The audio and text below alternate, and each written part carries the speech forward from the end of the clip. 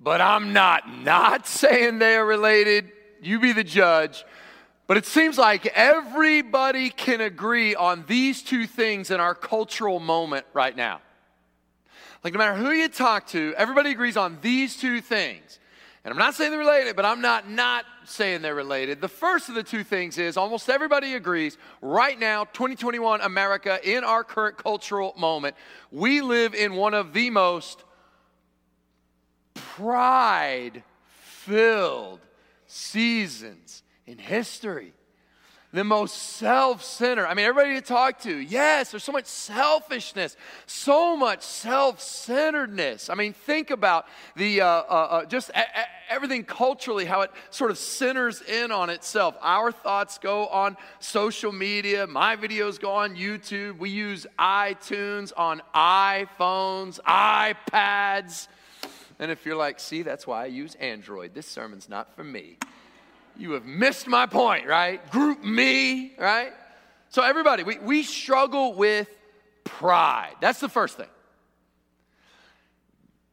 And this other thing, I don't know anybody who disagrees with. You got all this pride, but everybody would agree. At the same time, we've got the most proud moment in cultural history. We are also at an apex of anxiety. Anxiety. People riddled with anxiety. Teenagers riddled with anxiety. Older folks riddled with anxiety. I read recently that the levels of anxiety in teenagers right now would have put you in a psychiatric ward in the 50s. Okay? But that's just where we are. Now it's just an acceptable level of anxiety. So we've got all this pride, we've got all this anxiety, and so it is astonishing to me that in 60 A.D., almost 2,000 years ago, the Apostle Peter writes his letter to his flock scattered throughout Asia Minor. 1 Peter chapter 5, turn there, we're going to see this. 1 Peter chapter 5, he puts these two things side by side. And he certainly seems to suggest that there is a link. Pride and anxiety.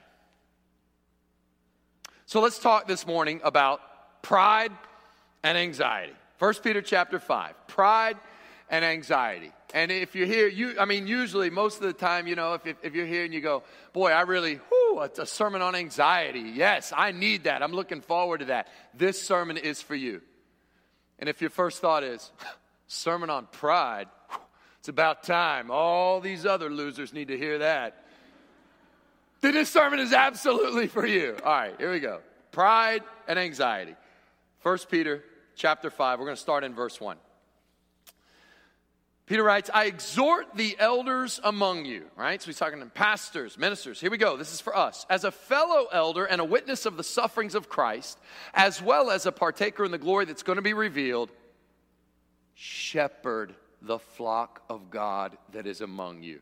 I think that is a tender thing for Peter to say. Of all the verbs he could use to describe pastoring, he says shepherd the flock. Why? Probably because of that unforgettable breakfast at the Lake of Galilee. When Peter was restored, Jesus told him 3 times. Remember his exact words? Feed my lambs. Tend my sheep. Take care of my flock.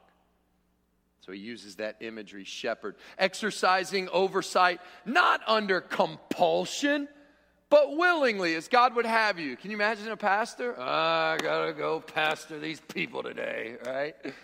No. Okay. Not under compulsion, willingly. And not for shameful gain, but eagerly. Not domineering over those in your charge, but being examples to the flock. And when the chief shepherd appears, that's a good for all of us to remember. Ultimately, the Lord is my pastor, shepherd, right? The Lord is my shepherd. Everybody who gets to pastor has the great privilege of being an under shepherd for the chief shepherd. And when the chief shepherd appears, you will receive the unfading crown of glory. All right. Likewise, you who are younger, be subject to the elders. Clothe yourselves, all of you, with humility toward one another, for God opposes the proud, but gives grace to the humble. Humble yourselves, therefore, under the mighty hand of God, so that at the proper time he may exalt you, casting all your anxieties on him, because he cares for you. Obviously, a key theme here is humility. Did you catch that? He addresses 3 groups off the bat. First, the elders, Be humble, right? Don't be domineering and bossy and lord your authority over others. No, instead serve, lead by example, servant leadership. And then those that are younger, be subject to the elders. This is the mutual submission in the body of Christ that Peter has been talking about since chapter 1. And then if you decide, well, I'm not really an elder in the church, but I'm not really a younger person either. Where do I fit in? And then just to catch everybody, he says in verse 5, clothe yourselves, all of you, with humility toward one another. So fun fact that clothe yourselves literally can be translated tie on humility like an apron. You got to wonder if in Peter's mind he's thinking of a very specific moment. Remember when the Lord Jesus in John 13, Peter was there to see it. He tied on that servant's towel and he washed the disciples' feet. Remember, there's even an interaction between him and Peter. And he's saying, just like Jesus tied on that servant's towel and washed the disciples' feet, tie on humility. Clothe yourself with humility. Why? God opposes the proud but gives grace to the humble. And then verse 6, humble yourselves. Doesn't get much clearer. I'm trying to make the case that humility is a big deal here to 1 Peter chapter 5. So the Bible commands us, humble yourselves. So doesn't get much clearer. That's God's command. We got to do it as Christians. How? What is humility and how are we to understand it? You know, it's one of those words, it's actually not as simple as we think. This humility thing's easy to talk about it, and I think we know humility when we see it, but how do we humble ourselves? Do we ask God for humility? Did you know nowhere in Scripture are we commanded to pray for humility? But over and over in the Bible, we're told, humble yourself. I don't think it's a sin. I don't think it's wrong to ask God for humility, but that's not the command. The command is, humble yourself. So how do you do that? We got to figure this out because it's easy to mess up. I mean, that's the irony of humbling yourself, right? That's the irony of humility is that it can turn back on itself, right? I mean, okay, I'm going to humble myself. I'm going to humble myself. I'm going to humble myself. That's a great quality to have. It's humility. I've got to be humble. I've got to be humble. I did it. I'm humble. Yeah, I'm awesome. Shoot. Right? You understand? I mean, right? I mean, can humility itself be something to brag about? I mean, if you ever meet somebody that's like, I'd say the thing that makes me better than everybody is probably my humility. Like, so how do you humble yourself? It's not easy to figure out. And on top of that, like, what if you're like legit good at something? What if you have some talent? What is a realistic assessment of yourself? So if you're really good at your job or you're really talented, are you supposed to like not be talented so you don't get the big head? Like, how does that work? So we have all these talented musicians. I tell you, what a blessing. Our church is filled with these talented musicians. And I imagine, Brandon over here on the keyboard, and he's so good at playing the keyboard. But what if he gets prideful about playing the keyboard? Is he supposed to, like, miss a note every now and then, on purpose? Like, well, I don't want to, right? Keep myself humble. Is a good athlete. Yeah, at Coleman High School, a baseball player for Coleman High School who could just crush a home run every time. Should you occasionally strike out? Okay, take it serious here. I guess not. Okay. What if you get? Come on. Let's real talk. What if you get dressed up? And I mean, you really take a lot of time and thought and energy.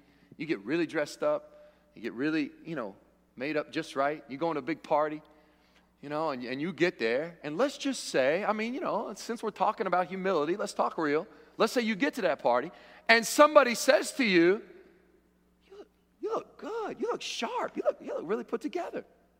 What do you say in that moment? Remember, you're a Christian. You're supposed to humble yourself. What do you say?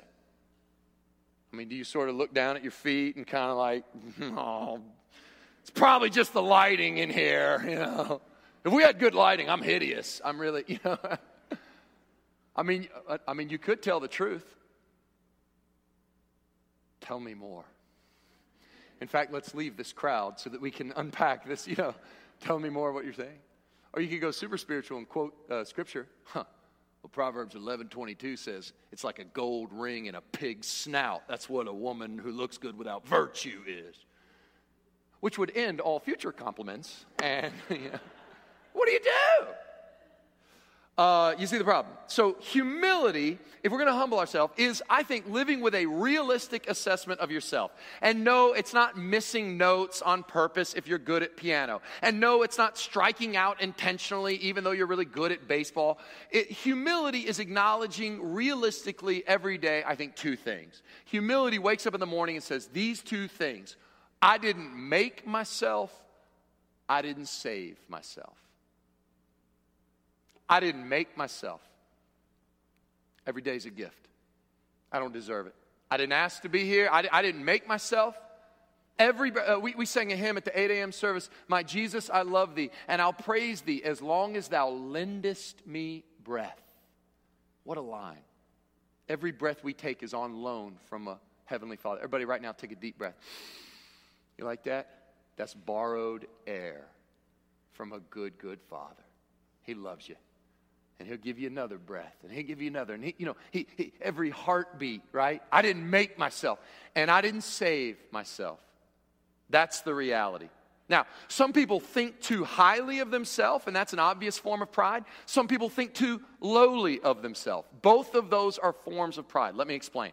The obvious one is people who think too highly of themselves, right? They feel superior to others, and it's obnoxious, and it's obvious, right? But there are some symptoms to that. How do you know if you think too highly of yourself? One way to know you think too highly of yourself is, quite frankly, you don't listen. You don't listen. When people talk to you, you can always tell humble people. I heard somebody, Gene Parr told me this a million years ago when I was in college. He said, you can always tell humble people. And here's how. When you're with a humble person, when you leave that conversation with a humble person, you walk away feeling they cared more about what I had to say than what they had to tell me. It's the mark of humility. And you notice the opposite too, where you're talking to somebody, but you get the sense like they're just waiting for my lips to stop moving so they can come in with what they want to tell me, right? It's a mark of humility. Another mark of pride, if you think too highly of yourself, you have a very hard time admitting you are wrong. These words are very hard for you to say. I was wrong. I'm sorry. Very difficult to admit when you're wrong. And if you're sitting there thinking, that's not me, bro, you're proving my point. If you hold a grudge, a mark of thinking too highly of yourself, if you're a person who holds a grudge. You're a person who says, well, I don't forget. No, I hold a grudge. Why? Because implicit in holding a grudge says this, God, that person doesn't deserve to be on your team. What's the hidden implication? And I do. See?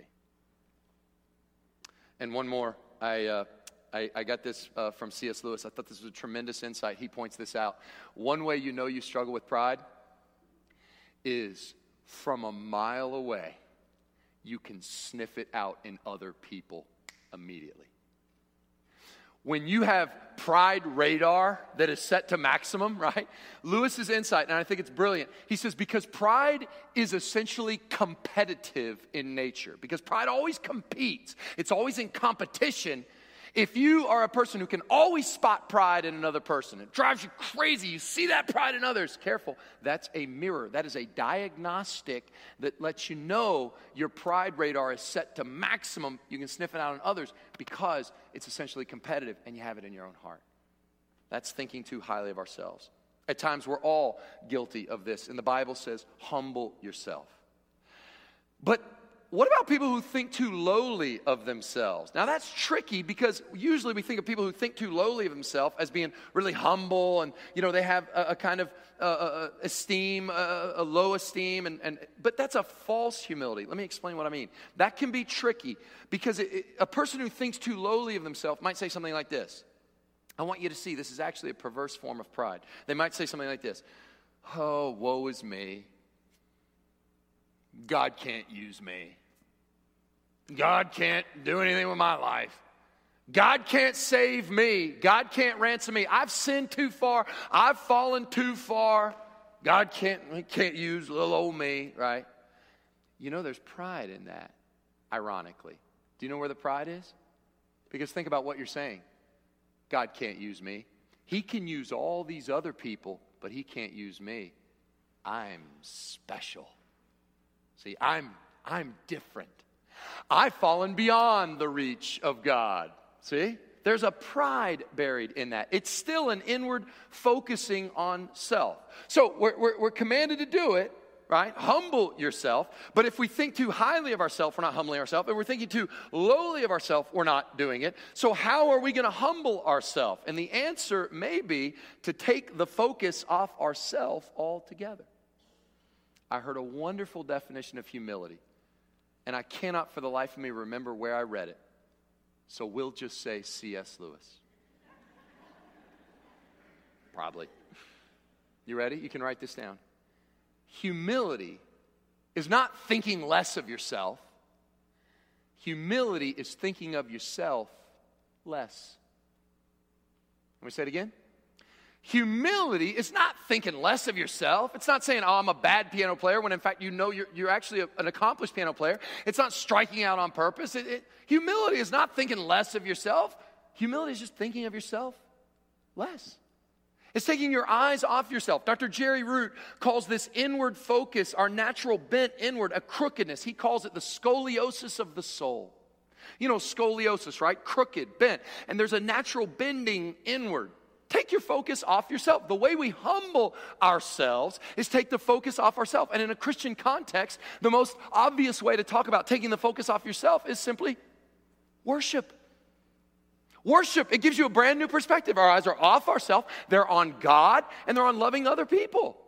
It's a new perspective. Let me ask you a question. Let's talk about realistic assessment of each other. Am I, Tom Richter, tall or short? The answer is, I have no idea. I have no idea. Many of you would say tall, because as I walk around, they say, oh, you know, he's taller than average. But I went once to an NBA game. Now I'm short. What happened? I didn't change at all. Come with me, will you? Come with me in your mind to the Grand Canyon. Let's go. Let's drive down to Birmingham, Alabama, and let's get on an airplane. Let's fly on that airplane, and as we take off there in Birmingham, just before we reach cruising altitude, look down at Alabama. Look at the little bitty cars. Look at the little people. Oh, they're so little. And I am so vast as I rise above them in the plane. Look at how little, how insignificant, like ants. And me, I'm so big. And now let's land in Arizona. Let's get in our rental car. Let's make it a good one, convertible. Why not? We're imagining. And let's drive, right? And let's drive to the Grand Canyon. And there, as we stand before the canyon, vast and yawning, as we look down to see an eagle swim the canyon sea, our first thought is always, I am so small. The canyon is so vast and I am so small. Wait a minute. How did that happen? How did you go from being so big and significant to so small and insignificant? The fact is, you didn't change. What changed? What changed is what you beheld. When you come together in corporate worship, you are getting a proper assessment of yourself because you are beholding the holy God of the universe and you're gathering with the saints and you realize I'm part of a body. It's not all about me. And the soul scoliosis straightens out to a proper perspective again. Worship is taking your eyes off yourself, and that is how you humble yourself. You worship. You take your eyes off yourself. You put them on the Lord. And you realize something. You actually realize two things. Sunday after Sunday in corporate worship, I realized two things about myself. On the one hand, I realize, and I hate to admit this, but I realize I am more wicked than I ever thought. I realize the severity of my sin, and however sinful I think I am, there's all this self-delusion, and there's all this blind spots, and there's all this justification, and so however sinful I am, I'm actually worse. I get a reality about sin and about who I am. The Bible convicts me. It holds up a mirror. Even this sermon right now on pride, right? It holds up. And at the same time, I realize something else. I realize however much I think I'm loved by God, it's more. I'm more wicked than I dared to imagine, but I am loved to the stars. That's the gospel. The gospel is always more. We're more sinful than we wanted to admit, and we are more loved than we ever dreamed possible. Now, I want to close by giving you two reasons why this humility thing is so important. Because what if? What if you walk out of this sermon and you go, so what? I can either humble myself or not. If you're a Christian, do you realize what's at stake for you to get this right and for me to get this right? If this is in one ear and out the other, if you say, no big deal, what is really at stake with this? So what's the big deal? Yeah, it's a virtue and Christians are supposed to be humble. I get it. Okay, we're supposed to do it. No, make no mistake. What is at stake for you to get this sermon? What is at stake? Two things. Here's the first. The first comes from this verse right here. This is what's at stake. If you ignore this sermon, if you ignore this command of God, this is what's at stake. It says, God opposes the proud, but gives grace to the humble. That word oppose is the same word you would use for a general marshaling his armies and getting his armies all lined up to bring to bear against an opposing force. You do not want that in your life. You do not want the God of the angel armies marshaling his forces against you. There are certain forces in life I never want to be opposed by. I grew up and am to this day, sadly, a fan of the lousy, no account Cincinnati Bengals. I can't stand them, but they're my team. I love them. I hate them. I was born in Cincinnati, so I didn't get to choose. I'd give anything if I could trade, but I can't. They're my team, and they're awful. I love them. Now, for those of you who don't watch NFL football, they're the worst. And they always get beat up, particularly by these two teams, the Steelers and the Ravens, and like anyone else. But for years, I loved to watch NFL football, especially in the early 2000s. And there was a linebacker. Some of you will know him. He played for the Baltimore Ravens, and this guy was scary how hard he would hit. His name was Ray Lewis. Ray Lewis was an all-pro linebacker, and I would just watch people just get obliterated by this guy. Now, this is my analogy. Can you imagine if I go out here to Heritage Park to play a game of football, and I think it's flag football, and it's a couple of you young guys who say, no, Pastor Tom, we're actually going to play tackle football. Come on, it's Sunday afternoon, do it once, all right. And I go out there, and I'm ready. And I look across, and I don't know what he's doing here at Heritage Park, but I look across, and there's Ray Lewis. He's about to oppose me, and he's going to crack my back in half. And that's it. I'll be dead, okay? I don't want to be opposed by that force. But say you're not into football, and this analogy makes no sense. Say you're not into football. Say you're into collectibles. I tried to think of the opposite of football. And you are at an auction, and you have found that tchotchke that you have been searching for, and it will complete your collection, and you can't believe it, and it's here, and you've prepared for this day, and the bidding starts, and you put up your sign, and it looks like no, right? And going once, going twice, and suddenly someone else bids. You're like, oh, okay, but you bid a little bit more, and they bid a little bit more, and you bid more, and they bid more, and suddenly you realize you're in a bidding war for that same item, and you want it more than anything, and you turn and look, and he gives you a wink, and you're opposed by Warren Buffett. You don't want to be opposed in an auction by Warren Buffett. Why? He has limitless funds, and you have limited funds. Ray Lewis and Warren Buffett, you don't want to be opposed by them. And listen, they are just men. This verse says, if you exalt yourself, if you're prideful, you will be opposed by the maker of Ray Lewis, by the maker of Warren Buffett, by the God of the universe. You don't want any part of that. Do you understand? You're going to be opposed. Now, if you think, let me say one last thing about this opposing. If you think, right, when you say, you know what, I live by my own hand. I don't need God. I don't need church. I don't need this stuff. That catches God's ear. And he opposes. Now, lest you think God opposing you is angry or mean or spiteful or hurtful or hateful. No, just the opposite. When you're on a track of pride, you're going straight down a slippery, icy slope. You can't stop. You are bound for perdition. You are on a dangerous path. You're on a reckless path. It's going to lead to death, destruction. It's going to hurt everybody you love. Pride is a cancer, and it's eating you from the inside out. And your only hope as you're slipping down is some force will oppose you. So that opposition is an act of grace. If you want to see a biblical example of this afternoon, read Numbers chapter 22 when Balaam the prophet was going to curse Israel. He was never supposed to do that, and he was going, and the angel of the Lord, it said, opposes him. It's him and his donkey. You should go home and read it. It's got a talking donkey. It's an incredible story. But he says, the angel says, I opposed you. Why? Because your path was a reckless one. The opposition of God, if you're on a prideful path, is a grace in its own way, isn't it? He loves you enough to oppose you. But not only that, but if you humble yourself, he gives grace to the humble. Prideful people can't receive his grace. There's no room. They can only receive his opposition. But here's the promise to the humble. Look at the next verse. Humble yourselves, therefore, under the mighty hand of God, so at the proper time, he may exalt you. He will lift you up. Imagine that force opposed to you now working for you. Imagine Ray Lewis coming to my team saying, hey, we're going to run a running play. I say we hand it to Ray. Yes, I agree. That would be a good plan. And watch Ray just crush everybody in his path. Imagine Warren Buffett says, hey, let's bid together. Why don't you use my bank account? You bid on what you want and I'll foot the bill. Now all that force is marshaled for you.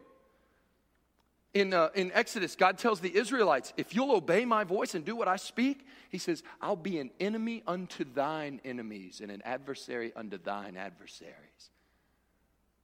The God of the angel armies all of heaven's forces will be marshaled. To whom? To the humble. To those who depend on God. Every morning saying, I didn't make myself. I didn't save myself. So lead, good shepherd, this day as I humble myself before you. Well, that's the pride piece. I told you the sermon was on two things. Pride, and now we come to this second thing. And some of you have been waiting for this. Look at verse 7. Anxiety. Humble yourself, casting all your anxieties on him because he cares for you.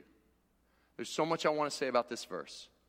And I imagine that this will not be the last time we preach on anxiety, not by a long shot. I think the Bible has a lot to say about anxiety, and I think it touches our cultural moment. So in the days ahead, by God's grace, I want to unpack this. I want to do a whole sermon on anxiety, or maybe multiple sermons. But for now, I'm just trying to show you that he connects humbling yourself with anxiety.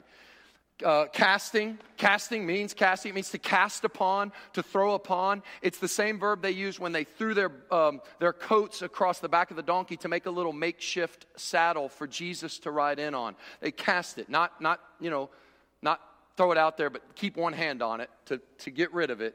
And I want to point out the second word, casting all your anxieties on him. Some of you are so filled with anxiety right here in this room this morning.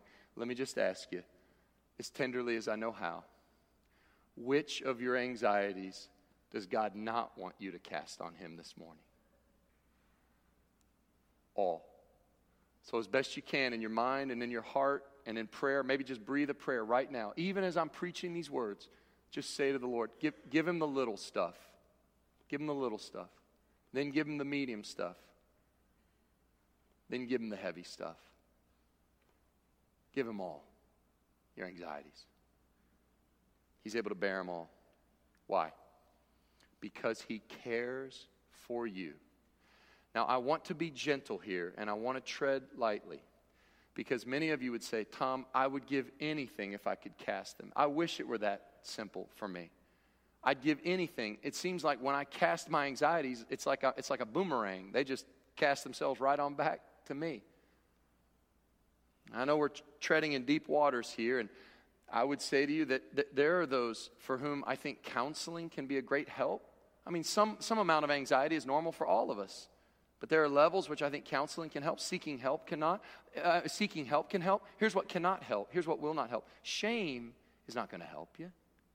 So you need to hear me say this morning, he cares for you. He cares for you. If you're riddled with anxiety this morning and the only thing you can get your head around is that right there, then take that and meditate on it. He cares for me.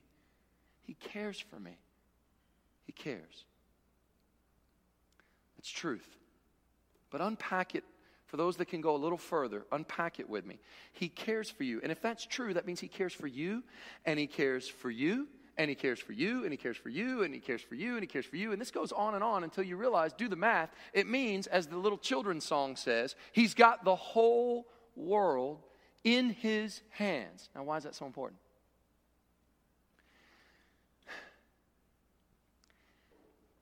Again, I want to tread lightly here. I want to be gentle. But it seems to me that the reason Peter connects pride with cast all your anxieties on him because he cares for you is something like this. If he cares for you, that means he rules the universe. But if you keep your anxieties, isn't there just a little bit of pride, spiritual pride in there that says, I know best how to run the universe. And if you have to run your own universe, if you are the Lord of the universe, if you're the king of the universe, no wonder you're scared all the time. No wonder you're filled with anxiety, right? I mean, if it's up to you that this has to go right and this has to go right and then this has to be here and this has to happen. And it's not just, I talk to teenagers filled with anxiety, scary levels of anxiety. And it's, I have to make an A. Not just I want to make an A, I have to make an A. And I have to be first string, and I have to make first chair, and I have to, why? Because those things are important for my resume, and I might miss out on a good college. And if I don't get the college, I won't get the major I want. And if I don't get the major I won't get the job I want, and I won't be able to put food on my table 15 years from now.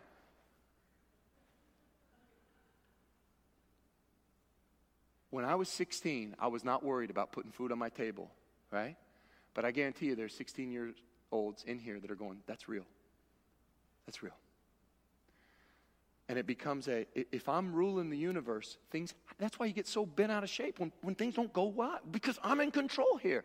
If, however, someone else could rule the universe, even just for an hour, don't you think you'd breathe a little easier? So who's ruling the universe? Now, for every grown-up who's thinking, man, when I was 16, I wasn't worried about that at all. You know what I'm saying? Oh, now it's our turn. Some of you are ruling the universe, and you know how? You're trying to rule the universe. You have a big screen TV, and you leave it on the news 24 hours a day in your home. You turn it off when you go to bed, but otherwise it's on. You know what's going on there, don't you? You've got high levels of anxiety. You've got news coming into your home, and you can do absolutely nothing about it. So you've brought in all the problems with none of the solutions. And you do this, right? And what happened, right, 100 years ago, wasn't a problem. What's the problem? There'll be a news story, and they always have to be, anxiety-inducing. That's how you sell advertising. And so it's a self-perpetuating cycle. We all know this. But there's a bear, let's say, in a neighborhood in Trenton, New Jersey. Yes, a bear is terrorizing homes in Trenton, New Jersey. Now, 100 years ago, you didn't know about the bear in Trenton, New Jersey, and you were happy as a clam. Now, there's a 24-hour news cycle, and there's a helicopter above the bear. And now there's a bear in Trenton, New Jersey, and it's suddenly your problem. You say, no, it's not. Yes, it is. You know why? Because you've brought that bear into your living room. And suddenly that bear in Trenton, New Jersey is giving you a little bit of, I don't think your subconscious is nuanced enough to say, yeah, but that's off in Trenton, New Jersey. Because your subconscious goes, no, it's not. It's in our living room. Why? It's in 4K HD. The bear's like, I'm coming for Coleman next. Right? You don't know that, right? So what did you do? It's basically trying to rule the universe. It is a way of ruling the universe. Watch. So I said at the beginning, I'm not saying there's a connection. I'm totally saying there's a connection between pride and anxiety. You're bearing things you were not asked to bear. And I'm telling you, that is a subtle form of pride. And the solution is not beat yourself up for anxiety. You're like, well, I had anxiety about stuff. Now I'm feeling anxiety about having anxiety. Womp, womp. No! I'm saying the solution is humble yourself under the mighty hand of God. Casting, it's not humble yourself, period. Now, cast your anxieties. It's humble casting. It's one thing to humble yourself, is to cast your anxieties on Him. I don't rule the universe. You do. And so I'm casting my anxieties on you. And I'm not going to be proud and bear the things I'm not supposed to bear. If you were helping a young man move and moving out from a college dormitory into an apartment or something, and he's moving, and you come up on this young fella, and he's struggling. He's got an entire chest of drawers himself. He's got the whole thing, and he's obviously struggling. He's never going to be able to make it out the door. And so you walk up to him and you're like, hey, bro, if you'll tip that over and give me half that weight, we can probably get through this thing a little easier. Let's do this together. And he looks at you and says, back off. I got it myself. You would say, what's that man's problem? Pride. That young fella, he's full of pride. And it is his pride that is making him bear way too much burden, isn't it? And we see that a mile away in somebody else. And yet we can't see how in our own life, many times it's our pride. Bearing things that God has not asked us to bear and refusing to cast our anxieties on God. And it will only lead to broken backs and sad Christians. A.W. Tozer has a delightful illustration of this verse. He says there was an old man riding his horse. Older illustration. Old man riding his horse, and the man is carrying on his shoulders a 300-pound bag of grain on his own shoulders while riding the horse. And he's clearly languishing under the massive weight. And somebody comes up to him and tells him the most obvious thing in the world. Sir, why don't you put that bag of grain on the front of the horse's neck in front of you? The man replies, oh, I couldn't do that to her. She's got enough just carrying me, and I wouldn't want her to have to carry this bag too. That joke killed in the 50s. You laugh because you're like, wait a minute. Obviously, if the horse is carrying the guy who's carrying the 300-pound bag, the horse is already carrying. It's easy to laugh when you see that in somebody else, isn't it? But how many times have I been carried in the nail-scarred hand of my Lord Jesus, and I'm sitting there carrying all my burdens? And the Bible says, humble yourself, Tom. Humble yourself, church, and cast your anxiety. Why not offload that burden onto his hand? Well, you say, well, how do I know he can handle it? Because he's already carrying you. So you might as well not be the one to carry the burden. If he's strong enough to carry you and the burden, let him carry your burden too. And let him carry you. How do I know? I know because the Bible says he cares for you. And I hope that you receive that as a word of great grace. That he opposes the proud, but gives grace to the humble. Brandon's going to come and help us in a time of response. And as he comes, I want you to ponder one last thing about this passage with me. Brandon will be setting up. Don't worry. Just focus in here. Peter, of all people to talk on this, I love to think about 1 Peter as written by Peter. Let's not forget this is Peter. Of all people to write to his people about pride, Peter knew something about the power of pride, didn't he? Didn't he? Wasn't it old Peter that boasted, though all these other losers fall away, if all these other disciples deny you, I'll stand true with you. You got a brother in me, Jesus. We'll go all the way to the end. I'll remain true. And from the height of that proud boast, he fell into the abyss of denial, riddled with anxiety. Ed Clowney asks a poignant question I had never thought of. He said, for the rest of Peter's life, from then on, was there ever a morning when the rooster crowed that didn't remind Peter of what pride does in messing up a human life? Now you think about that. They didn't have iPhones and alarm clocks and all that. They had roosters. So for the rest of his life, every morning, there wasn't a morning that went by that Peter wasn't aware of what pride had done in his life.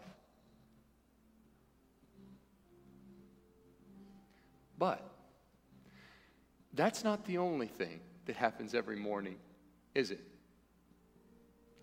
That's the one thing the gospel teaches us. Every morning there's a reminder of this rooster. But the gospel teaches us something else, doesn't it?